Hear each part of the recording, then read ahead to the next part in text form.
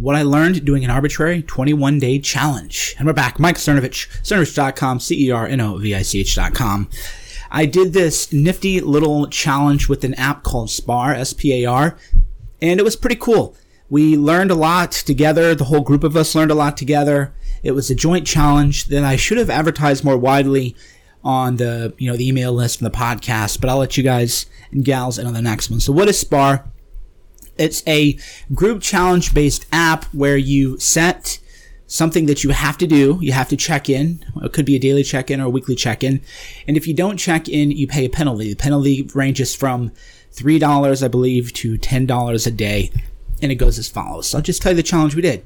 The challenge was for 21 days, every day you had to do something physical, and you had to read a book uninterrupted for 30 days. Now, physical challenge, I kept it loose. I kept the challenge loose for a number of reasons. One is if you have a really big penalty for SPAR, there's a pot that gets big, and everybody who checks in every day shares in that pot. So you're going to attract a lot of just cheaters. There's a lot of people who will just jump into every kind of challenge they can and to claim money, and that was never really the idea. It was more like a peer pressure kind of thing. And that's also why we kept physical activity very loose. So for me, 21 days I did something physical. Physical, again, we defined as spa, infrared sauna, cold plunge, or athletic activity, lifting. So I either lifted, hiked, or walked at least 5 miles every day for 20 days. And one of the days I did contrast therapy, a lot of stretching. Because again, the game isn't to make it hard so that people can't check in. And a few lessons I learned too, especially about traveling, and especially why I think the app is really cool, really good. I was I travel a lot, and I quit traveling as much, or I've tried to quit traveling a lot because it's rough on your body. For example, if I leave LA for DC, 3-hour time zone change. Between a layover and the flight, you're looking at 8 hours, 11 hours of your day is just gone. And then you land and usually have business meetings. So right there, boom, that's one day, no gym, usually eating, nice meals or whatever, unhealthy meals, however you want to call it. And when I did this challenge, I was a little bit concerned because I had a trip to El Paso, Texas, which I'd never been to. A beautiful city, by the way. It's really tragic what happened. I could think quite highly of El Paso, and to think a lot of people don't understand the city. And I was there, but I was like, I got to do my challenge. So right when I landed, I had to go do this kind of event. So I was monitoring steps. I was at the airport doing my steps. And then when I got there was this really big incline. And I said, all right, I just got to go do it. So I did about half an hour of cardio, so to speak, up in the hills and the trails because I had to check in. And then there was another day where I was at events all day, or up early in the morning, grinding away. And I was like, man, I got to do, because the reading is easy to do. I read hours on the airplane. And I was like, I got 93 minutes in. So when I got back from the event, all my friends were eating and drinking, having fun. But I was like, no, you can't do it, bro. You got to do the challenge. You got to put your time in. So I did my workout at the gym, hotel gym. And then I went right to my room, did my reading, and the lesson there is you do have time. It was a lesson maybe even that I was forgetting. We forget that you can become very successful in one area, but then your life falls out of balance. We're always balancing 3 areas of life, right? Physical fitness, finances, success, however you define that. Usually success is defined by money and social status. It is what it is. And then family and relationships. So if you're single, it's about, are you having fun? And if you have children and everything, and you're spending time with your children, these things got way off balance. So my physical fitness used to be 9 out of 10, maybe 10 out of 10, if that's possible. And my relationships were, good, but I wasn't working as hard. And then you work really hard. So for me, I just grinded from 2015 to even up until recently. And then my physical fitness just wasn't where it should be, wasn't where it needed to be. I didn't like how I felt, and I didn't like how I looked. And I carried my weight better than most people because I would still always lift, but I just didn't have that when you go to the gym. It's like that amp. It's really hard to explain to people who have never been super physically active or really grinding in the gym. You would think that going to the gym would leave you sore all day, but actually not going to the gym. You just feel achy. So there were days I would go 11, 12 days not lifting weights. My body ached more when I wasn't lifting regularly. Now, there's all kinds of physiological reasons for that. Chronic, the stress versus acute stress. There's a lot of science behind that. I'm not getting into that. I just want to talk about the app and about you and you're focusing on your own life, improving your own life. So I realized the primary lesson of it was that I was making choices without realizing it. I never missed a day physically. I said, okay, I even broke it up, right? Because the hour didn't have to be consecutive.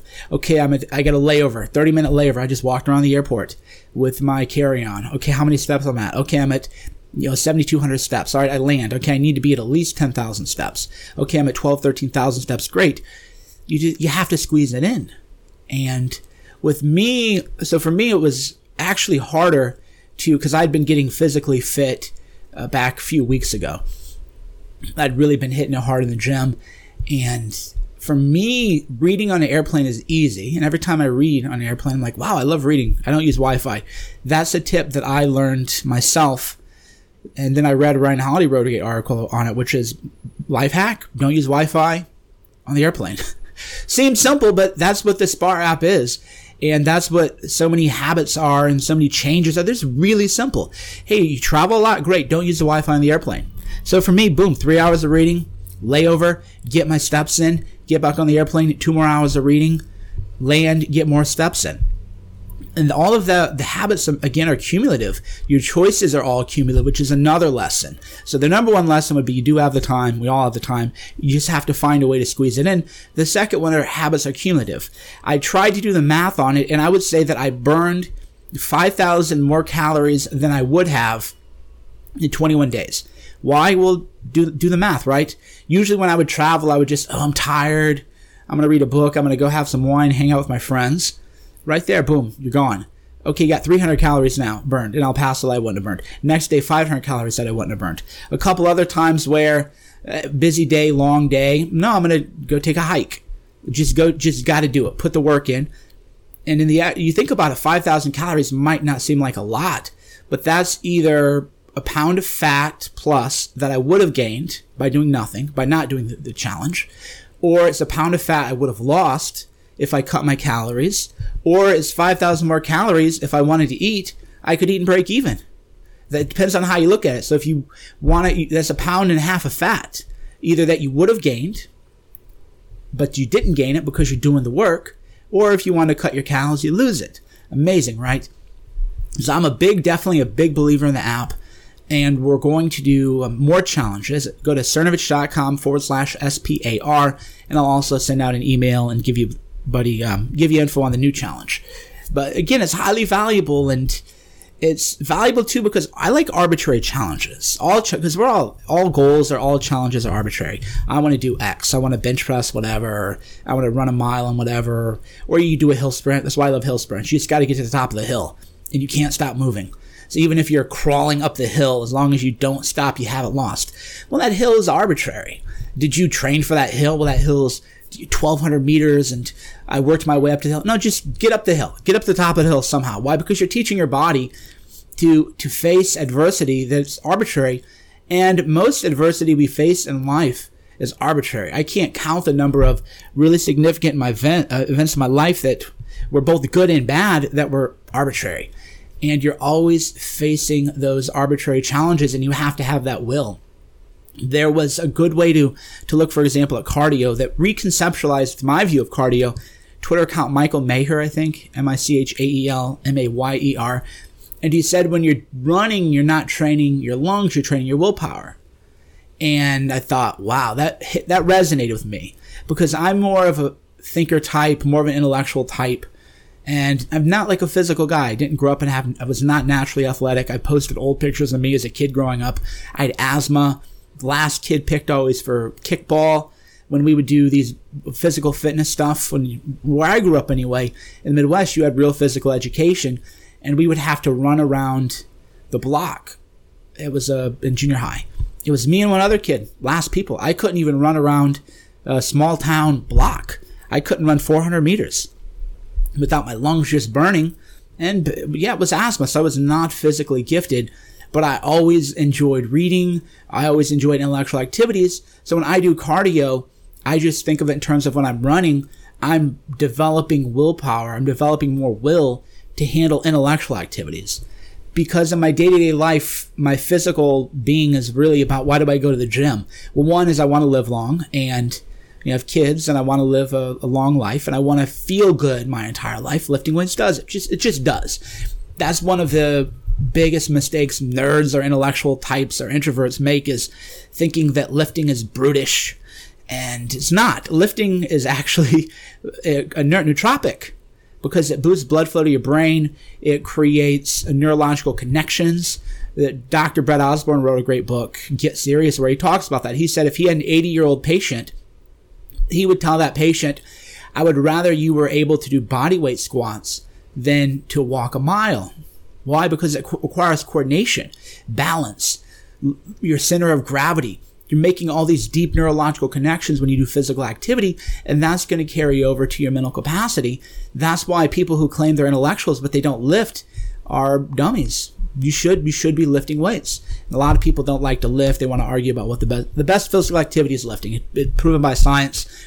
But for me, again, I just lift to be physically healthy and to keep blood flow going to my brain, keep blood flow going to my heart, and because I like to look a certain way. It is a combination of health and vanity. I don't need to lift weights so that I can go compete in Brazilian Jiu-Jitsu matches or MMA or anything like that. And intellectually is where I live my life. I live in my mind. Books, reading books, writing books, films, media, journalism, dissecting arguments, doing podcasts. It's very intellectual. Yet, what I found interesting is that I've known for a while my relationship with the internet is dysfunctional, because it was harder for me to read when I had access to the internet than when I didn't. So here's what I mean. When I fly, this is amazing. Why don't I just read books all the time? And most of my success in my day-to-day life is because the internet didn't exist. I was reading books. I didn't have the internet. If you, a 24-year-old Cernovich, would say, what kind of loser would be on social media? What a waste. Go read books. Dig deep into the great thinkers. Yet, when I'm away from an airplane, it's like a shake, literally a shake. So I'm here confessing I am absolutely addicted to the internet. It isn't controversial, or it isn't hard for me to admit. It's just objectively true. If I'm reading a great book, I've been reading 4 books and an audio book. I've been reading Alchemy, the audio book, which is, I'll review all these separately. I've been reading a book on the bicameral theory of human consciousness, Neil Stephenson's Fall, The Hard Things About Hard Things, and What It's Like Losing $1 Million, and then finished, or about to finish Diamond Age. It's like his 6 books. I always read a bunch of books at once. And these are great books. Reading them is way better than anything I'm going to find on the internet, but the internet, we're wired to be addicted to it. And for someone like me, it's a challenge, because that's literally like my job. Being on the internet is my job. It's harder, like, for example, in January, I went a month without alcohol. Why? Because I wanted to see, do I feel better off alcohol? Does it impact my life at all? But it wasn't even hard. I just didn't do it at all. But if you told me to go a month without the internet, those first 3-4 days would be really, really intense withdrawal. So that's just an issue for you to flag in your own life. And it's okay. A lot of people don't ever like to admit that they have an addiction, because it goes to their identity and their self-worth, and that's actually holding you back by not admitting it. You can say, I have a problem. I'm imperfect. I need to fix this. Rather than deny it or live in denial of it and not face it, it might take you months, years to fix whatever issues you have. But if you're in denial, you'll never fix them. So for me, I realized in this 21-day challenge, going to the gym is great. I was a little run down towards the end. I'm not going to lie about that, because I had been training hard. I'd gotten into been doing really hard kettlebell complexes and Tabata intervals, a lot of aggressive, high-intensity interval training. And I was a little run down in the 21-day challenge physically, but I pushed it through, and I was just smart about it. Okay, we'll do active recovery today. I hike with my young daughter. She's 10 pounds. I wear her on the chest. And I was like, okay, we'll do hills today, or oh no, I'm not going to do the hills. I'm a little run down. I'll stay on flats. Whatever, right? Whatever. You do you. I'm just telling you my thought process behind it. And maybe you can find and discover for yourself your own thought processes. And that's the power of the Arbitrary Challenge. So I'm big believer in the Spar app. We're going to do another challenge soon. I'm going to announce that. I don't know, probably today or tomorrow. I'll give people like 48 hours to do it. The Spar app, I don't know if they have Android. Don't ask me. It's not my app. Go to cernovich.com, CERNOVICH.com, and check out the, you can download the app and then join the next challenge. Again, we're not playing games here with people. Some people want to run up the challenge, make it harder so people can't check in. I just want to even just check in. Even if you check in to say I didn't do it, to me that's fine. That is just about being accountable and about reflection, learning about yourself, learning your weak points, learning to be more resourceful, learning to find out, I thought I didn't have the time to get my reading and my weights in, but if I do 15 minutes here and then 20 minutes there and then 15 minutes there, and then I read another 10 minutes, I've got my time in.